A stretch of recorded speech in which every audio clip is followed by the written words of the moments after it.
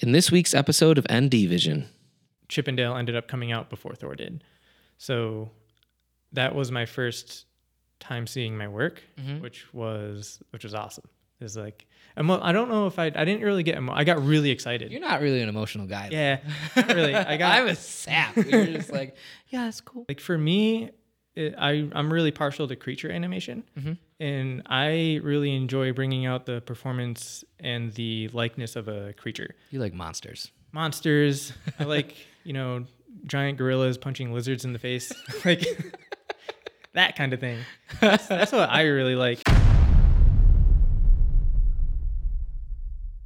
Hello and welcome to this episode of NDVision. I'm joined here by Mike Hanchett, who is an animator extraordinaire and one of my closest friends. Even though he's moved away recently. Mike, how you doing, man? Doing pretty okay. Pretty okay. Pretty okay. You're only home for Till tomorrow. till tomorrow. Till tomorrow, yeah. So where do you live? Currently live in Atlanta, technically Dunwoody, Georgia, but it's considered to be part of Atlanta. Okay. Yeah. And what do you do? I mean, I said you were an animator extraordinaire, but that could be a lot of things. Oh, yeah, it is. I think a lot of times people use the term animator as like a catch-all for people who work on visual effects. Yep.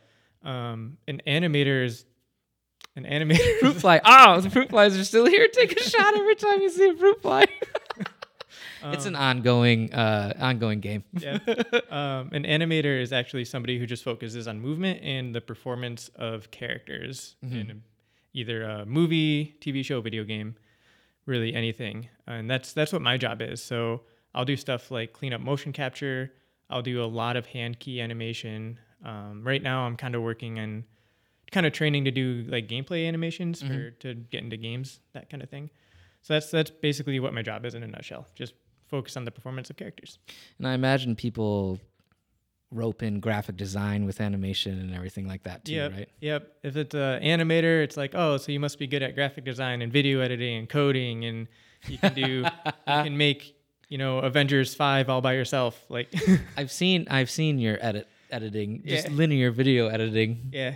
My animation skills are way better. You're definitely a better animator. Yeah. It's fun watching you with the camera too. Yeah. No, you are very talented though. And how did you? So, I mean, you're from Bolivar, New York. You're from Allegheny County, which is a tiny little county in New York, and now you're working on Hollywood, legitimate Marvel Hollywood films. How did you get there from where you're at now? Yeah, it was a long process. It's a hard process. It's not an easy industry to get into. It's incredibly competitive. There could be like 1,000, 2,000 applicants just for one job. So getting into that, it can feel really like impossible at first. And it did. Right. For a long time, I thought I was just chasing a pipe dream, and it was never going to work out. But kind of going back to the beginning, I knew that I wanted to be an animator, since like middle school. Yeah, that's when I tell the story all the time. I knew I wanted to be in film since like 8th grade when Jackass came out. My buddies were stealing cameras from SIO. Yeah. At the time, I didn't know that an animator was an actual thing. I just knew that somebody at Pixar got paid to make the fish move underwater and talk. Yeah. Somebody didn't film those fish talking. It was... What movie was it? Or what show was it? Finding Nemo. Finding Nemo? Yeah. Okay. That was the one that I watched, and it dawned on me that, somebody made this. Like, this is an art form that somebody made, and I want to be a part of it. But beyond that, I didn't know what an animator was. I knew I probably had to learn to draw really well, stuff like that. But then once I got into high school, I took Mr. Petnati's class at BOCES. Mr. P. Mr. P. Yep. Still in contact with him today. He's an amazing instructor. He's just an amazing guy. He's an amazing guy. Yeah. Yeah. So I took his class, and when I went to his class, we didn't do any animation stuff, but he really encouraged me to study it on my own time. So he allowed me to download Blender, which is a free 3D program. A lot of people are using it now. It's not really used in the industry, at least yet, but I can get into that later. Yeah. But that's where I started out. It was just doing like 3D models, easy like cups and stuff in his class. And I think the first actual legitimate 3D thing I did was like the Windows 7 background screen of like the field.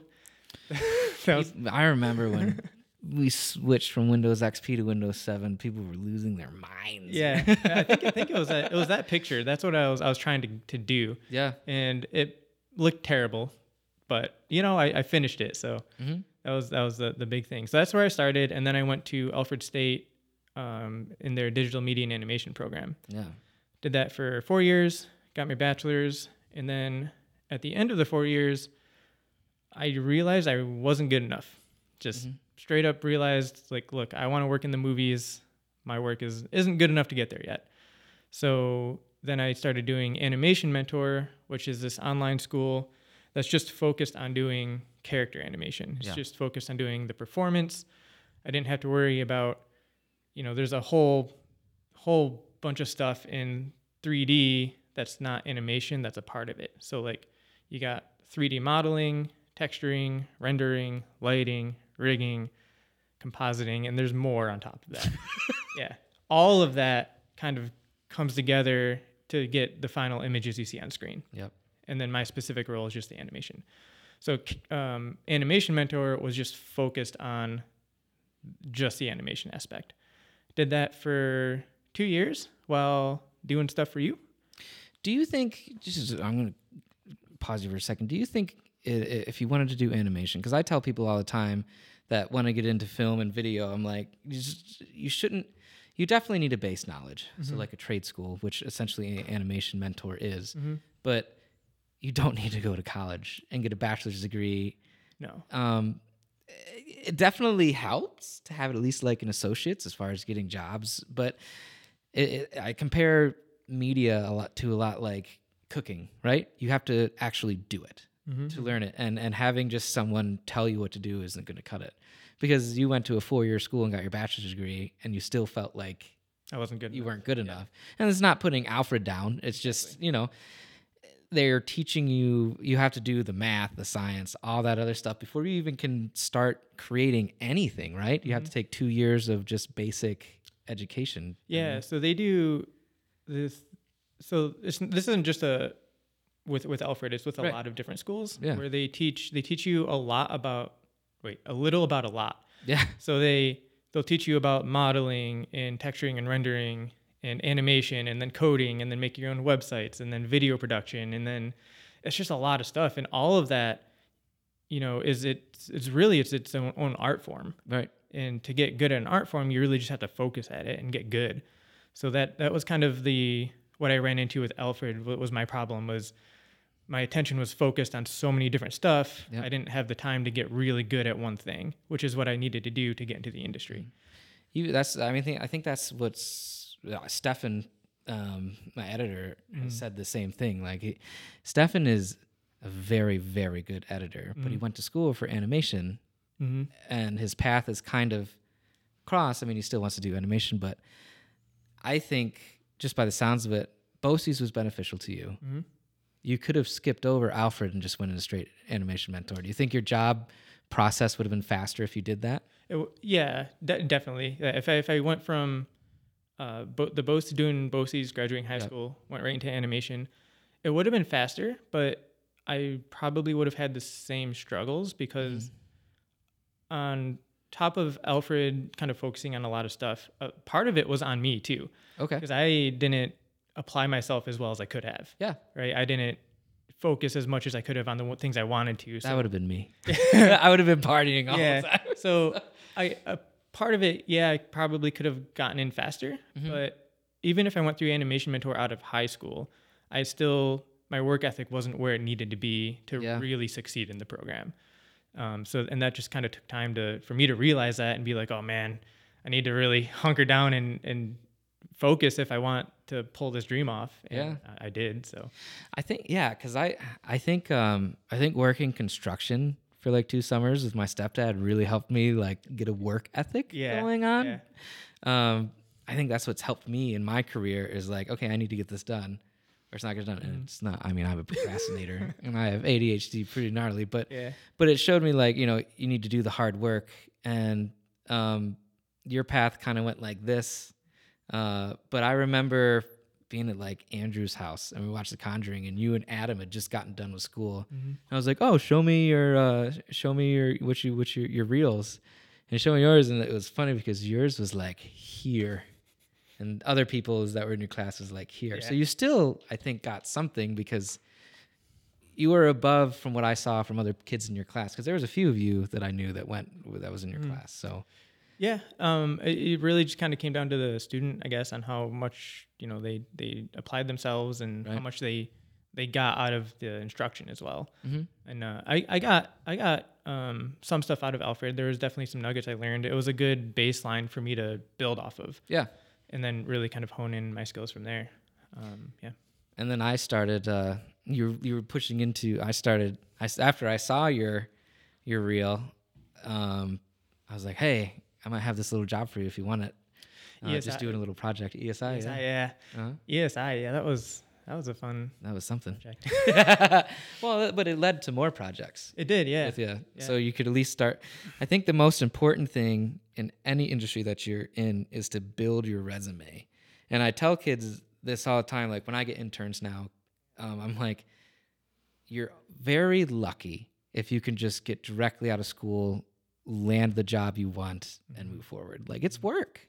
And I don't think a lot of people nowadays, these younger kids, understand that because they're seeing TikTok and they're seeing people just blow up on TikTok instantaneously. Yeah.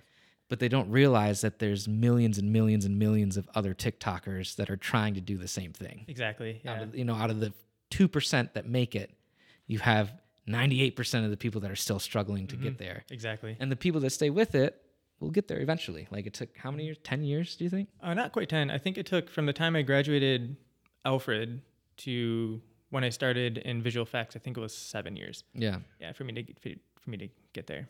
And I think for me it was, I got kind of lucky. I went to Sheffield, which is a trade school. So basically, if you're an animation mentor, I was 6 months in school, and you make connections too. Connection and networking are massively important. But yeah, so I had you on ESI, and then I just loved watching your career explode now. Yeah. You got that one foot in the door, and that's what it took for you to. Yeah, so actually, after I went through Animation Mentor, I kind of took a break from animating a little bit to focus on Team USA. Oh, yeah. Martial arts. And AKT. Yep. AKT. Got the tattoos too. Oh, man. You can't see them on camera, kind of. But yeah, I didn't stop animating, but my focus shifted from animating, like grinding like every day, to just kind of doing it on the side while I trained a lot to compete in Australia in 2017. And that was a whole year off, pretty much a whole year off of animating. I remember doing that. Yeah, you weren't eating and everything, man. To keep your weight limit. Yep, I had to lose weight to fight, which was an experience to do that. Yeah, I was definitely hungry for an entire year.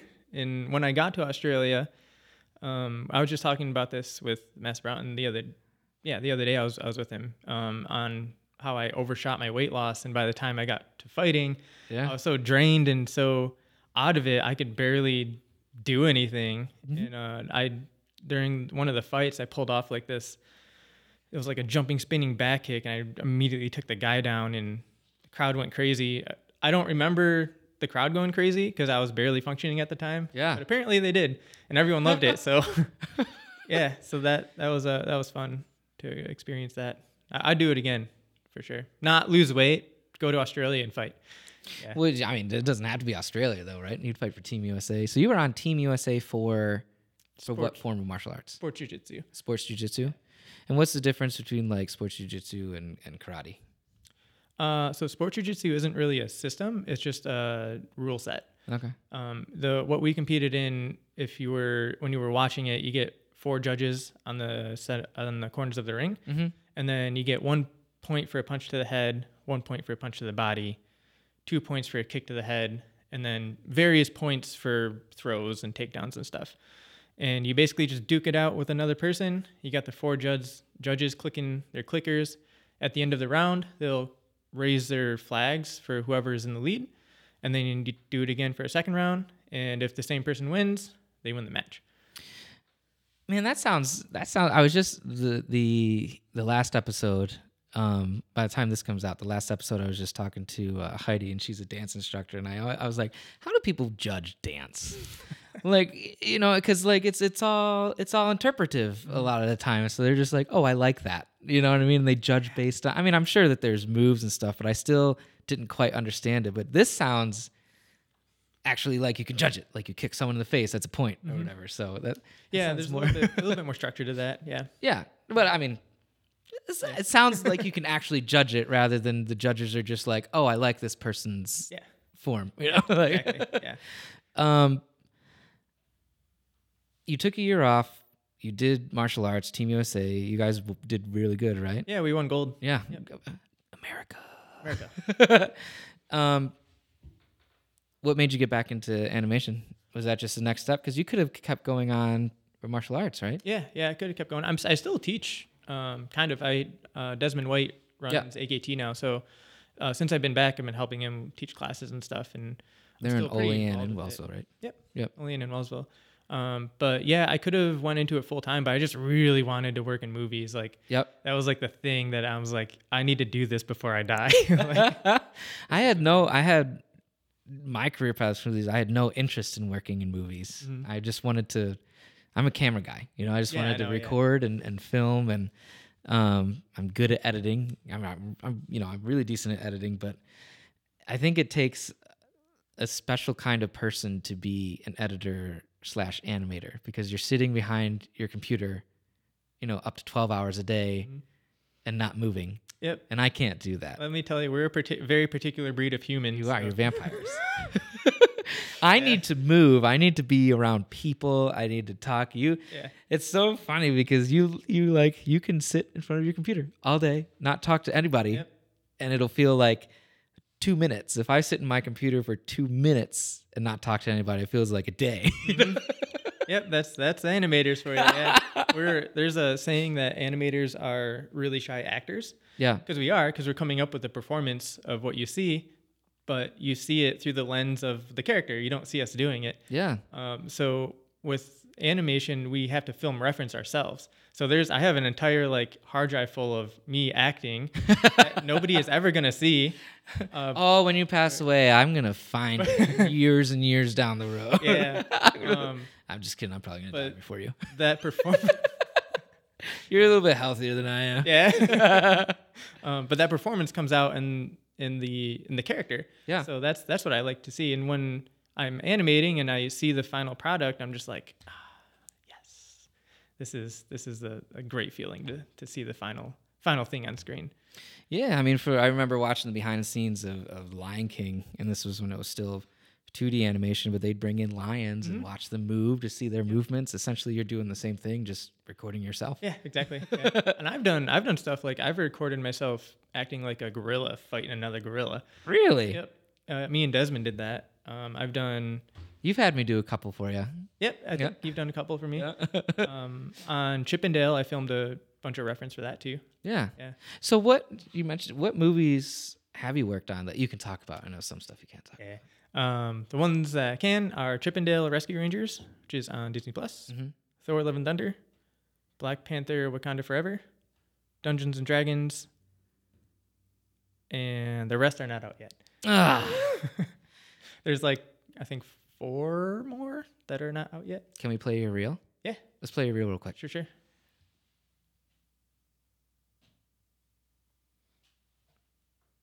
We want to do the Mike Hanchett first, right? Yep.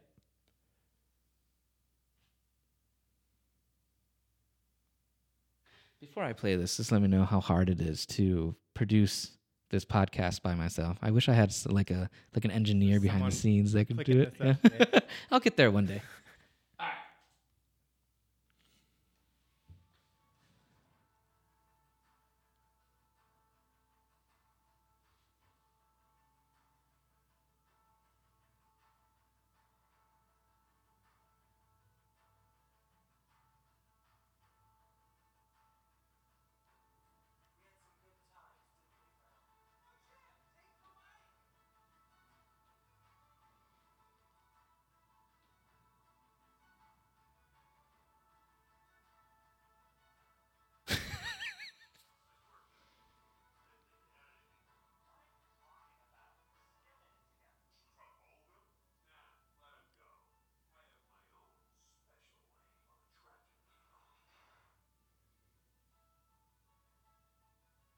I remember you working on this. Mm-hmm.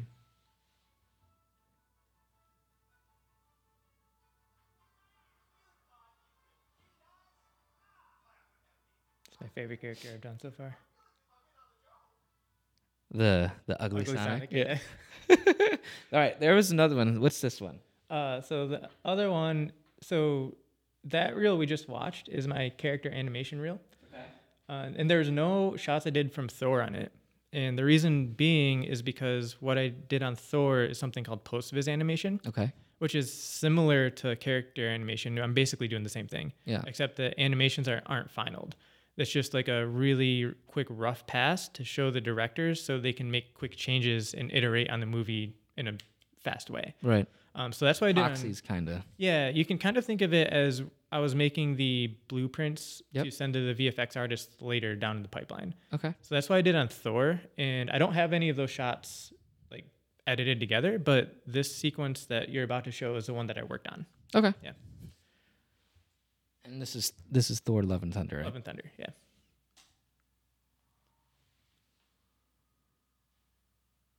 I'll point out like the specific stuff that I did. Well, kind of. This is like the final versions, but I did like you can think of the layout of the shadows. I kind of did on this one. Okay. Then same thing with this, which you can't really see on this one. So the shadows of the chairs and stuff? Yep. Those shadow dudes, I kind of did the layout for. Oh.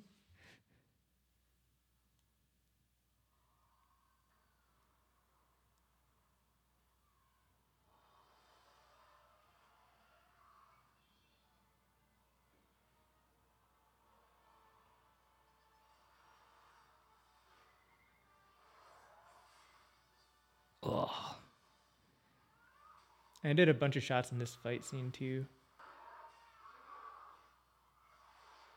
And then I did that one. You did a lot. Mm-hmm.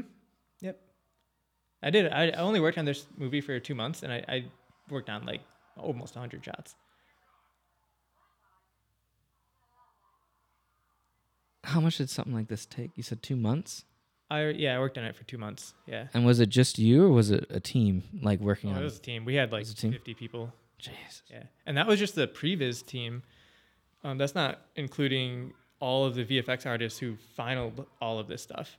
So when I say I worked on it, what you're seeing on screen isn't really my work, because I did the blueprint. I did the blueprint. Stencils. Yeah.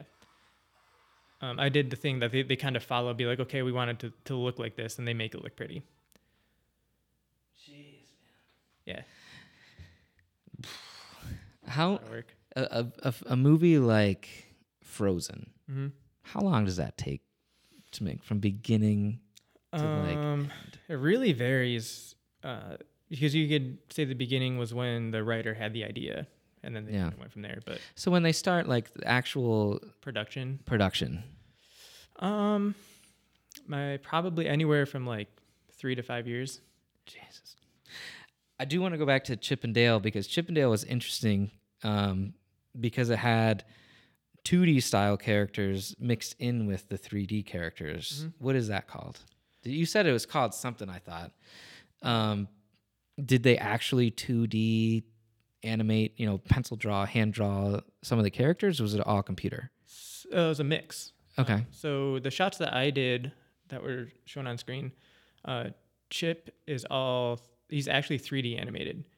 He's made to look like he's 2D, but we animated him 3D. Okay. All of the background characters that you see that are 2D, if anybody sees the movie, any of the 2D background characters were hand animated. Okay. And we had a whole 2D team doing that, and they were rock stars. They were awesome. Wow. Yeah. But yeah, Chip and Dale was fun. It was a lot of work. We did quite a bit of overtime on it, but it was a fun movie to be part of. Now, have you been invited to any of the premieres? On Thor. You did? You were invited to Thor? Yeah. Did you go? No. Why? It was a conflict with the work I was doing at the time. You could have met Chris Hemsworth. I don't think it was a cast and crew screening that I was invited to. So do they standardly do two different screenings? I'm not sure. Oh. I know that I got the invite to go to the one for Thor: Love and Thunder, which is super cool. Yeah. But yeah, I ended up not. It was in California, and at the time I was working remotely from here. I think on Black Panther at the time. Oh yeah, that's when you were in the. I think you were in Olean, working from home. Yep. Because I remember now you talking about it, and I was like, take me with you. Yeah. It's like, I'll buy it. I'll buy the ticket. Let's go. I wish I could have gone. I know a lot of my team I saw there who worked on Thor. They were there, and my supervisor reached out to me and was like, "Hey, congrats on the movie and getting your name on there." And I was like, "Hey, congrats too." Yeah. So your name is actually in the credits of Thor. Mm-hmm. I need to watch that movie tonight. I'm gonna watch it tonight.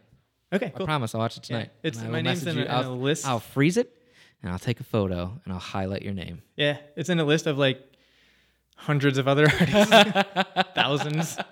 There's a lot of people work on these things. So they have the key animator. Mm-hmm. Is the key animator in charge of all the production companies? Because it's multiple production companies too, animation companies that work on films sometimes as well, right? Mm-hmm. Yeah, most of the time. Yeah, it's usually multiple studios working on it. I think on They have to.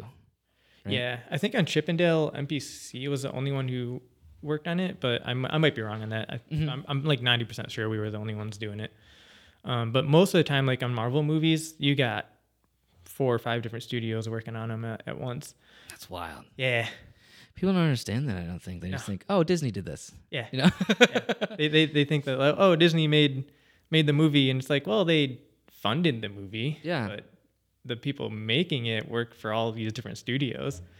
I think the most interesting thing is you have all these different animation studios or just video studios working on projects, and it all comes together on a good movie cohesively. Like you would think that it's just one studio, the same person, the same people working on it, but it's multiple. Yeah, and that comes down to a lot of planning. Yeah, a lot of coordination, and a lot of best way to explain it. Basically, like you have the client, which would be like Disney or whoever, and then they have their own VFX supervisor, CG supervisor, who's underneath the director, and basically all the work from all these studios kind of funnel through him, and they make the final decisions. So if I'd hate to be that person. Yeah, no, it's so I would hate to be that person. Yeah, especially on like a big, like, Black Panther 2. Yeah, there's a lot of coordination on that one. We were watching the behind the scenes of Frozen 2, and like the lady that was in charge of all of Disney's animations had to keep track of everything. Mm-hmm. Like that's more responsibility than the president. I feel like, man, just keep track of all these projects and making sure everything is flowing cohesively and having their hand in everything. Yeah. I would not want her job. Yeah. At all. Yeah. For animated movies like Frozen, they have I know that they'll have a character artist who's just in charge of making sure that character moves like that character. They act like that character. And that's just their job. It's just the one character. And in one scene, too. Throughout the whole movie. Really? Yeah. Like I don't know their specific like title, but I do know that they have animators who their job is to oversee how Elsa acts and moves and to make sure that the rest of the team is adhering to those standards. And they have a character sheet that has like a thing where they'll have their facial expressions on it, their hand poses, specific poses that only Elsa would do, as opposed to Elsa's sister. I can't remember. Anna. Thank you. That's fine. We've watched it many times. Yeah. Yeah. So they'll have it all mapped out on, what the animators can and can't do. Yeah. And then they'll generally have the timing that they want them to hit for specific acting beats too. Okay. So the animators just have to go in and make sure they hit that stuff. And they started, I could be very wrong, but I think it got popular with Aladdin with Robin Williams. So Chippendale, did you animate Chippendale to Andy Samberg, like their movements and everything, their mannerisms and all that? So on Chippendale, we used Andy Samberg's and what's his name? The other guy. We used their voice performance to come up with the performance of the characters. Filming reference, like I mentioned earlier. Yeah. And sometimes we would use, because a client sent Now, did they have a? Sorry to interrupt. Did they have a camera like in the vocal booth when they were recording? Because they record the script before the animation starts, right? Yes. Yeah. Or else we wouldn't have anything to animate to. Right. It'd be really hard the other way. But yeah, so they sent us that, and sometimes we would look at that and be like, okay, he's kind of hitting this beat on this, emphasis. The way he worded it. So we would take that into consideration. But most of the performances on Chippendale came from the animators just filming reference. John Mulaney. Yep. Yeah. Just filming the reference, and then the animation director approving the reference, and then we would it's called blocking. Yep. So it's basically we take the reference, put it in Maya, which is the program that we use, and then we find the key poses for the performance, slap those key poses onto the character, and then show it to the animation director. He'll probably have notes, kind of do a back and forth. And then we send that version to the director, so the director can look at it and be like, okay, yes, this shot is on the way to where I want it to go, or be like, no, we got to redo it. Yep. Either one. They do. I mean, they do the same thing with live action filming. The camera crew will block the shots. They'll have just stand-ins for the actors, and they'll be like, okay, so that way the director or the director of photography, the DP, can kind of see where the camera movements are going to be as far as the actors, and then they bring the actors in. Same thing, except it takes way longer. Yeah, right. I can't imagine. But same concept. Yeah. What's been your favorite project so far that you can talk about that you've worked on? I can talk about. I'm a huge Marvel fan. Thor or Black Panther. So the new Black Panther kind of got like same thing with Thor. They both kind of got. Yeah, I liked them though, not just because I worked on them. I just liked them, especially Black Panther, just because it was so different. I haven't seen either of them. Really, so I got. Was sad. We've talked about this in the podcast before. I've just gotten so bored of superhero movies. I'm like, I know a lot of people burnt out. I kind of feel that burn. I was always a massive superhero fan. I still am. DC or Marvel? Both. Yeah. Yeah. Like if it has superheroes in it, I will love it. I don't care how bad it is. I think we started talking. I think like the reason we started talking is because I found out that you like Dragon Ball Z. Yeah. And I was like, oh, because I knew you did martial arts, so I was like, you like Dragon Ball Z? Yep. Like, yeah. I'm like, yeah. Loved it growing up. That was a thing growing up, was DBZ. It's still a thing for me. Yeah. I haven't seen it in a while. You haven't seen Super? I saw like a few episodes here or there, but I haven't followed it. Oh, it's so good. Yeah. I hear Jiren is like a beast. Super beast. He gives Goku a run for his money. He does. Everybody always gives Goku a run for the money, but always wins. This one, well, I don't think he didn't win this time. Was it a tie? Huh? I'm not going to give it away, but I will say that Goku actually didn't win. And it's not like, it doesn't really have to do too much with the plot. So you'll just watch it. Yeah, when you get time. When you get time. So for people who might want to get into animation, just circling back around here, what's it like working in the industry? Like as far as the ebb and the flow of projects and stuff? It's it can be challenging. Okay. For sure. Definitely. Fruit fly. Yeah, fruit fly. Definitely have that in your head that if you're choosing to be in the animation industry, VFX industry, it's not easy. There's a lot of cogs turning at once, a lot of turnover, a lot of shots going back to the director, coming back to you, revising. Or just getting trashed. Yeah. Whole sequences can get turned over or changed even after they've already been done. That happens a lot. So it's kind of challenging, and there's a lot of overtime because you got to hit deadlines, and you got to make sure that the work is looking good because you want to do your best that you can.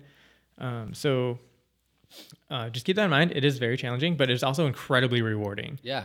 I don't think there's a better feeling than to see your work finished on a big screen or small screen that that millions of people are watching and liking. No feeling beats that in the world, I think. How emotional did you get when you saw what was your first like major project? The first one I saw was Chippendale, but I worked on Thor before Chippendale. Okay. So just kind of the way things are released. Yeah. My first project I worked on was Thor, but after my contract was up with the third floor, which is where I worked on that. Montreal, right? Nope, that was remote. Okay. Yeah. And then I moved to Montreal to work for MPC, and that's where I worked at in Chippendale. And then Chippendale ended up coming out before Thor did. So that was my first time seeing my work, which was awesome. It's like, I don't know if I didn't really get I got really excited. You're not really an emotional guy. Yeah, not really. I'm a sap. You're just like, yeah, it's cool. I got really excited. Although I do think I did cry when the recruiter from the third floor reached out to me. All right, so I'm gonna back up a second. Sure. So my break into the industry was after. I actually didn't mention this. Was after I returned from Australia. I did it was kind of like a private mentorship with an animator who's worked on some of the big studios that I've now worked at, and he's the one who kind of helped me take my work to the next level. And the demo reel that I kind of did after that mentorship is the one who pretty much got me every job I've gotten since. So basically what ended up happening was I finished that reel, put it up on LinkedIn. And a long time ago, I applied at the third floor. It was like way before I was ready. Yep. So I was already in their system. But this was like, 2021 is when I got in the industry. I think I applied to the third floor in like 2019 or something. Okay. Like a long time ago. Yeah. And put my reel on LinkedIn, and then out of nowhere, just one of the recruiters reached out and he was like, "Hey, saw your work on LinkedIn. Do you want to help us finish a Marvel movie?" Yeah. I mean, no, I don't need that in my life. Yeah, that's pretty much how it went. And I'm like, yeah, I want to help. Right? I'm not going to say no. And he's like, all right, great. I'm going to send your stuff to the supervisor. And if he likes it, I'll get back to you. And he got back to me in like 2 hours. Wow. He's like, all right, you're all set. Do you want to have this gig? And I'm like, yeah, hold on. When do I start? And this was on a Wednesday. He's like, you start on Monday. And I'm like, okay, I need to call my current work because I was teaching at AKT at the time. Yep. And I need to be like, let me see if I can actually do this. So I called Desmond, he was the manager, and told Desmond, I was like, hey, I got this studio wanting me to work on a Marvel movie. They need me to start Monday. Can I do it? And without even thinking, Desmond was like, yes, like we'll figure it out. Yeah. So that was really great of Desmond and Master Broughton, because he was the owner at the time too, for them to just no question, not even a hesitation of being like, yeah, why are you asking us? Just like do it. That was the same thing with when I got that Geico commercial. That was my first big project. I was a PA in a Geico commercial, and I asked my stepdad, I was working construction, Shearstone, laying brick, and I was like, hey, I have to go down to Maryland. Can I do this? He's like, why are you still here? Yeah, that was pretty much what Desmond and Master Broughton said. Right. And I was like, all right, cool. So then I went back to the recruiter and told him like, yeah, I'm in. I signed the papers and I started Monday. And like when I sent the papers in and he gave me the final check on it, that's when I did cry at that point. Yeah. Yeah. And it was really funny because Marvel was a huge inspiration to why I wanted to get into the industry. And they were the first thing I did. Yeah. Yeah. Let me see how you've made it. Oh, you're doing exactly what you wanted to do when you were a child. Yeah. What's like I'm sure it's Marvel or DC now, but what's like the holy grail of animation? I think it's really up to the person. Yeah. Like for me, I'm really partial to creature animation, and I really enjoy bringing out the performance and the likeness of a creature. You like monsters. I like, giant gorillas punching lizards in the face, like that kind of thing. That's what I really like. I know there's other animators who really like the Pixar aspect where it's really focused on the performance of the characters. Other people really like stop motion or motion capture, kind of that kind of thing. But I'm partial to the creature animation aspect. How badass would it have been to be able to work on like Pacific Rim and like animate a kaiju or the freaking robots? That could be a possibility. Still. Oh, that could be Pacific Rim. Wait, blink twice. Is that a project coming down the line? I don't know. Darn it. I have no idea. One thing that I really want to know if you work on is Avatar, the Netflix live action. Oh, that looks good. Like the Last Airbender one. Mm-hmm. I don't have a thing for you. No, nothing. You didn't work on it. I can't say. I need an exclusive for this podcast, Mike. I'm just kidding. I don't need that. Yeah. I don't want you to get in trouble. Yeah. I say there's 3 or 4 projects I've worked on that come out in the future at some point in time. One of them is insanely exciting. It's probably like my dream project for sure. And you've done it. Yeah. And you can't talk about it. Can't talk. I can't. Can't say anything. Can you say if a trailer is dropped yet? No. Can you say when it's coming out? No. Can you say who the actors are? No. Okay. I can say there's characters, they do stuff, there's things happening. Can you say if it's live action? No. Okay. But do they have a chip on you? Like, they oh man, they like implanted a microchip inside you to listen to when you're. Man, that'd be pretty intense. I hope not. So seriously though, what would be, aside from the obviously like firing, what are like some of the repercussions if because there's leaked footage a lot, with a lot of things, like what are the repercussions of that? For us, career ending. Yeah. Like we just like you get blacklisted, I imagine. Yeah, pretty much. If one of us spills the beans. I mean, I think it's happened before. I'm pretty sure. Well, that's what I mean. Like I know it's happened because stuff gets leaked. Yeah, there was all a the time. Famous case with. Sometimes it's the studios that do the leaking nonchalantly. Yeah, in that case, it's usually someone within it. Yeah. Who did something dumb. Like there was a case with a big VFX studio, and you can Google this. It was a long time ago. It was 2015 or 16. But I remember reading. Why is 2015 a long time ago? It's almost 10 years ago. Oh my god. Yeah. Right, go ahead. But someone within the company, they're working on a project, and the kid thought it'd be a smart idea to screen record the daily session that they were having, and he posted it online. Or he put it on his demo reel or something. And then, according to him, in the court case, because it ended up being a court case, he took the screen recording, showed his friend, and then his friend accidentally posted it online without him telling. Yeah. That's what he said.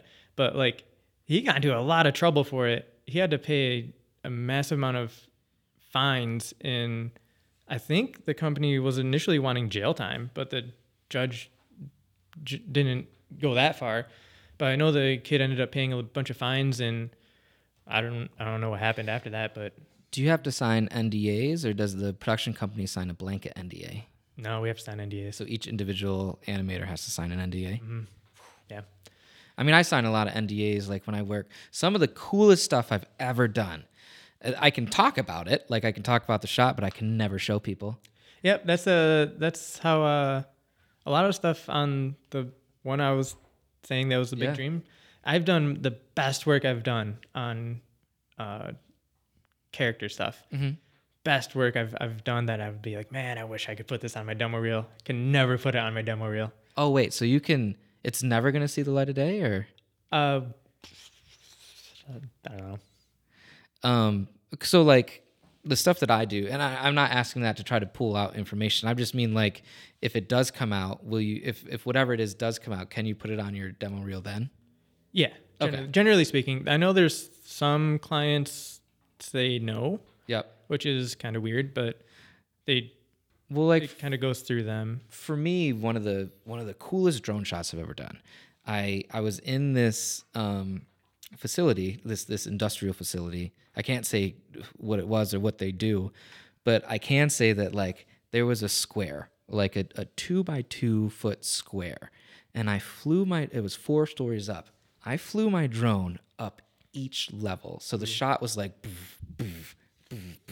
and it wasn't like a lot of times in movies they'll have, just the 4 things here. It's a wall, and they bring the camera up, like no big deal. I literally flew my drone through this 2x2 foot square, 4 levels high, and I can never show it. And it's such a cool shot, man. It's such a cool shot, but I had to sign an NDA. Yeah. And I don't want to, because I mean, I can't get blacklisted from Hollywood, but you know, word of mouth, like, oh, don't hire this guy. He like leaks footage and stuff. Yeah. That's pretty much how it is in VFX too. Like, I don't think there's not like a blacklist of this list that like recruiters shared with each other. Right. I mean, there might be, but I don't think so. I think it's just more like Word of mouth. And then, but the VFX industry is it's really big, but it's also really small. I guess you can think of it like, you know, how small town gossip spreads like wildfire across the entire town. Small town gossip doesn't spread. What are you talking about? Yeah, but it's like that. And a lot of artists work at multiple studios. Like I've worked at 5 so far, and that's just kind of how it is for a lot of artists, because they just jump between project to project to project. Right. And they'll eventually come across and be like, oh yeah, I worked with this guy and he kind of, you know, did this thing, or he wasn't really good to work with, and that's kind of how that spreads. Yeah. So that's more probably what would happen. Yeah, I mean, because you got to think about the animation industry as a small town. Everybody's talking to everybody. Everyone knows everyone. So as soon as something happens, it's spread. Yep, exactly. And that's the same thing with a small town, like with what I do. I just got done this past weekend filming this amazing dance video, which is going to be awesome. And so she's in a situation where she can't show it, she can't premiere it at all, because she's going to enter it into film festivals. So they want the premiere, right? The film festival wants to premiere, and if she premieres it anywhere and they catch word of that, they'll drop her from the festival. Yeah. You know what I mean? So like, even though it's a small town and it's a small town dance video, as soon as she enters it into those, she can't show anybody. I can't show anybody. Like, that's until it runs. I just show her. Yep. Right? Yeah. Do you show Michelle anything? No. Man, not even. Wow. No, I'm pretty secretive about that. I'm not messing. This is what I've been wanting to do my entire life. I'm not gonna. Yeah, you don't want to mess it up. You don't want to mess it up. Yeah. Nicole's my first line of defense, though. Oh yeah. I show her things. I mean, I'm not doing Marvel films though. Yeah. It's good. It's good though, because Nicole is like, she's not in the industry. I mean, she's a math professor, as you know, but she's looking at it as strictly a viewer, which I think is sometimes more beneficial than having someone who knows what they're looking for watch it, because she's like just blunt, like, that was kind of boring. Yeah. You know, That's fair. Yeah. So it's I think for me it's like super beneficial. And again, I'm not doing Hollywood Marvel films, you know. Like, Yeah. But I mean, I don't show her the NDA stuff. I'll probably show her the edits to this dance video. just because I need that. I need an outside perspective that isn't in the industry to like see if I watch her face as she's watching it, just to see her emotions on it, because something like this is it's gonna be an emotional style video. So I want to see that, and I want to see, like, if I hit her, then I know it's. Then you got it. People. Yeah. Exactly. So yeah, that happens in Hollywood too. It's just everyone signed the NDA. Right. They can look at it. So if I'm in a studio and I want feedback, I can just be like, hey, can you look at my shot and give me tips? Okay. So if you're in the same exact studio working on a separate, like same movie, but a separate scene, do you can you show the other people what scene you're working on, like that are at the studio?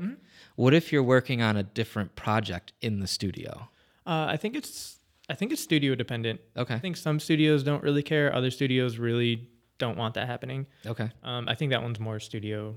Depends on where I'm at. Like if you were working on, I'm just using what you've already done. If you were working on Black Panther and like a whole nother side of the studio, like in a different office, was working on Thor: Love and Thunder, could they like cross-pollinate there? Or? Yeah, that happens. That does happen. But like I said, I think it's more up to the studio on how they want to go about doing that. Some don't really care. Others have really strict. Like I can't, if I'm working on Black Panther, I couldn't go into the files of like Thor and see what's going on with Thor. Okay, you can only like go in and see what they show you. Yeah, that's cool. I mean, and then but also, like I'm aware of what the studio has coming down the pipeline, because they have that where we can see it.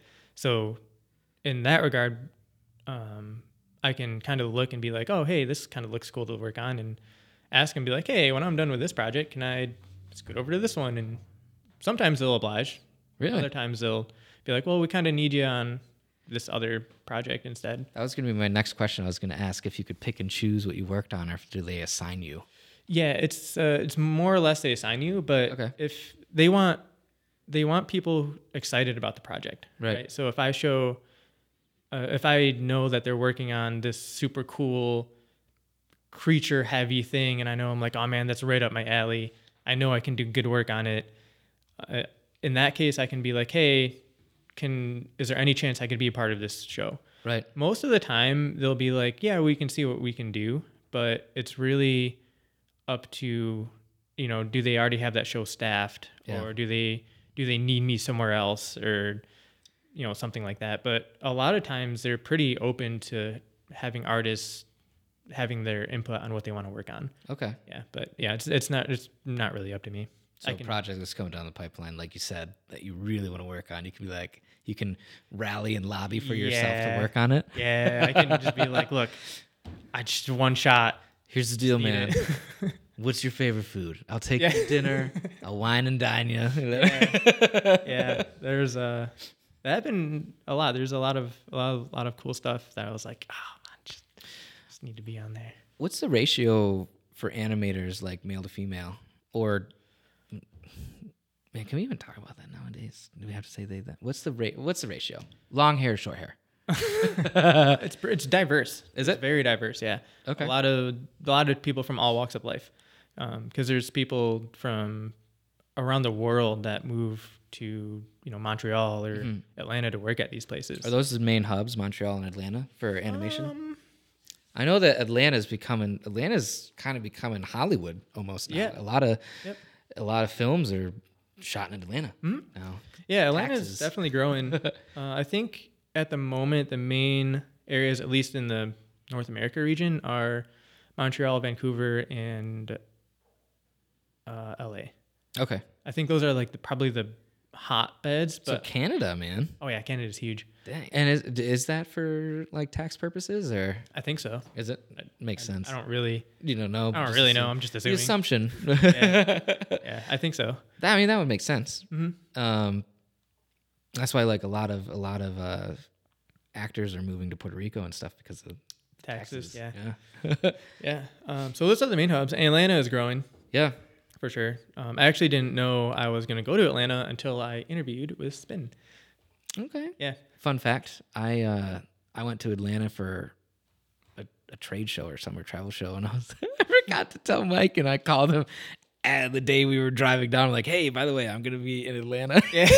Can you meet up? And you're like, yeah. You were already in Atlanta. You were in I was like 2 hours away. So pretty close. Yeah. But I was like, oh, remind me. I told Nicole, because Nicole went with me. I was like, remind me to tell Mike. And Nicole's memory is way worse than mine. I mean, you did remember. I did. I called you. We met 2 up. hours after. You drove us to. Oh, I don't know if I told you this. So you drove us to the airport, right? Mm-hmm. Because we met up the day that we were going to fly out. Because we drove down, but we flew back out. You actually dropped us off, and probably Michelle off as well, in the international airport. But it was way better because we could still get in. Okay. So, pro tip, if you're flying out of Atlanta, go to the international terminal because they still accept domestic, and it's a lot shorter because Atlanta's the busiest airport in the nation. Yeah. So if you go to so we got in, we were in and to our gate within like a half hour. And then there was mass crowds and lines at the domestic terminal. So I was like, oh, wow. I was like, oh, crap, Mike messed up. But the lady is like, oh, you don't need to go. You can go in here. I'm like, oh, okay. So yeah, that happened. Did Michelle tell you that? Not only told me it, we experienced it firsthand. Oh. Because the last time she came to visit me, she flew in and I went to pick her up.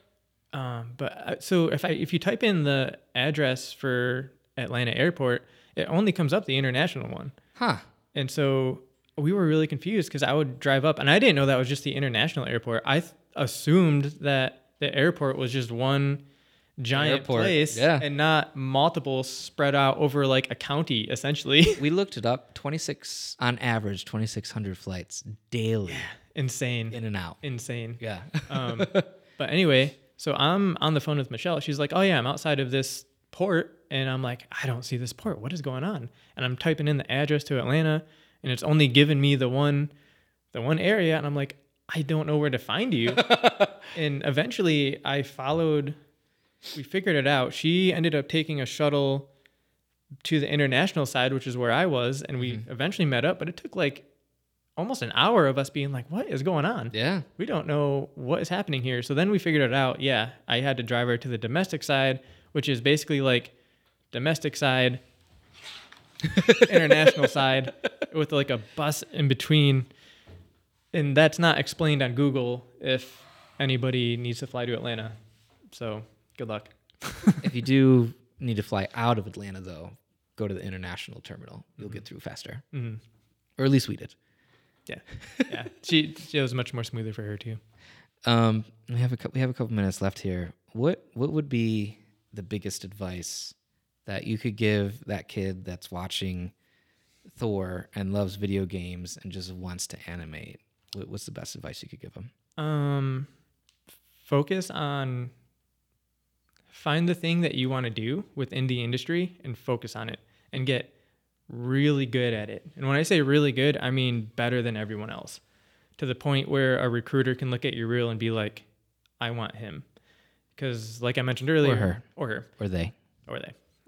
Because as I mentioned earlier, it's insanely competitive. Yeah. So you have to be really good. And the only way to do that is to focus on the one thing. Now, with that being said, there are people out there, like, this is impressive. So the last Spider-Man movie that came out, have you seen it?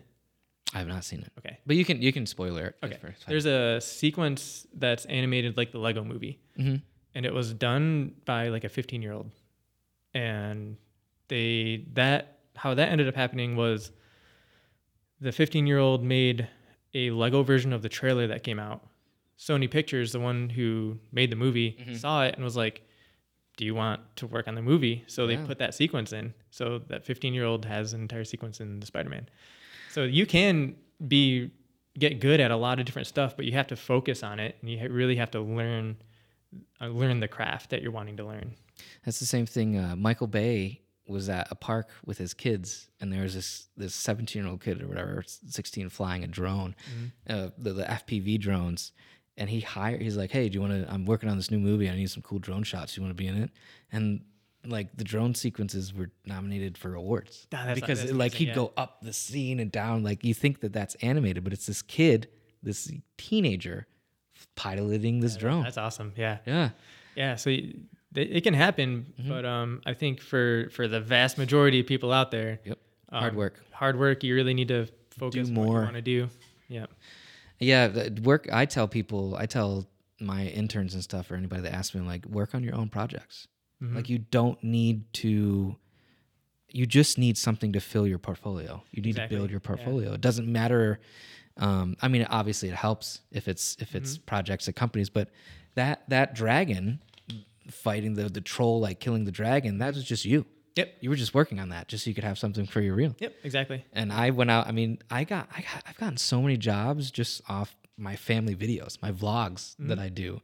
I used to do a lot more, but people see that and they're like, hey, could you do this for me? Yeah, exactly. Like, yeah. That's how I got into the Third Floor and Digital Domain, because I had a recruiter reach out to me for Digital Domain too.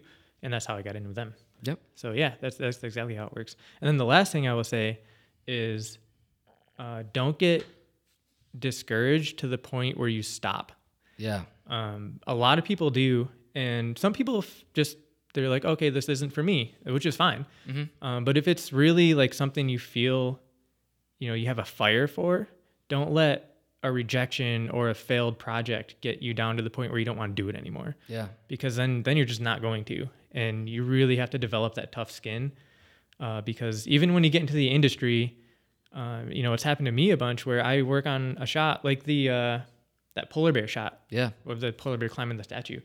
That one took forever. And I think that shot turned out amazing, but that went through like 4 or 5 different revisions. Yeah. And with that shot, the director, he was just never happy. Mm-hmm. It was just like, no. And here it's like working a lot on something and you're like, this is amazing. Just to have someone else be like, it sucks. It's really disheartening. So you have to build up that tough skin to deal with that and just keep kind of pushing forward to get past that. That's also a massive thing is you have to, like you're saying, you have to take criticism. You have to take criticism and you have to realize that the criticism, they aren't criticizing you. They're not criticizing your work. Sometimes they are. But more often than not, they have a vision, right? This isn't your project. This is your producer's project. Yeah. If you want to work on your project and be in charge of it, you have to do it yourself. But this is when I'm working for clients, like Josiah, Josiah and I have talked about this completely fine. He owns New York's Best Experiences. I travel all around doing tourism shots for him. We don't see eye to eye all the time. Like we have a very good work rapport, but there's times where I'm like, I disagree with you, but I still do what he wants because at the end of the day, he's paying me for this project. Yep. And you know, sometimes if I'm really passionate about something that I don't agree with, I'll be like, I'll do it. I'll just do it myself. I'll be like, hey, look at this. And sometimes he's like, oh, okay. Yeah. But then, you know, sometimes it's like, nah, I like it this way better. And even though I think that it doesn't look as good, as long as he's happy, that's my job, is to make the client happy. Yeah, exactly. That's the same exact way it is in animation. Yeah. To get in the head that you're not working on your own thing, you're working on somebody else's vision. And your job is to make their vision come to life. And I think people that understand that kind of make it a little farther than people. I mean, it's still upsetting. It is. You know, you hold it in and you wait till the end of the day and you go, you know, scream in your vehicle. But exactly. You know, you smile and do what they want, and then you know you make it. Yep. Yeah, and I think that's equally important is developing that tough skin and not getting. You can get upset, just don't show it and immediately. Cry afterwards, and then 2, don't let it get you so down that you're gonna quit. Yep. Because really, they're not coming at you as a person. They're looking at the work, and that's it. Unless there are some bad bosses out there, like or bad clients, you know. Yeah. But still, because they're gonna see that you made them happy and you did what they wanted you to do, and they're gonna pass that on. Exactly. Word of mouth. Yeah, for sure. So same exact thing. Well, man, thank you for coming on. It's been fun. Yeah. This was fun. I really wish that I could hear some of the projects you're working on, but I will never be able to. I can't until I'm told I can. So you're heading back down to Atlanta tomorrow? Yeah. Right on. Yeah, 13-hour drive. I don't envy that. I love you. Love you too.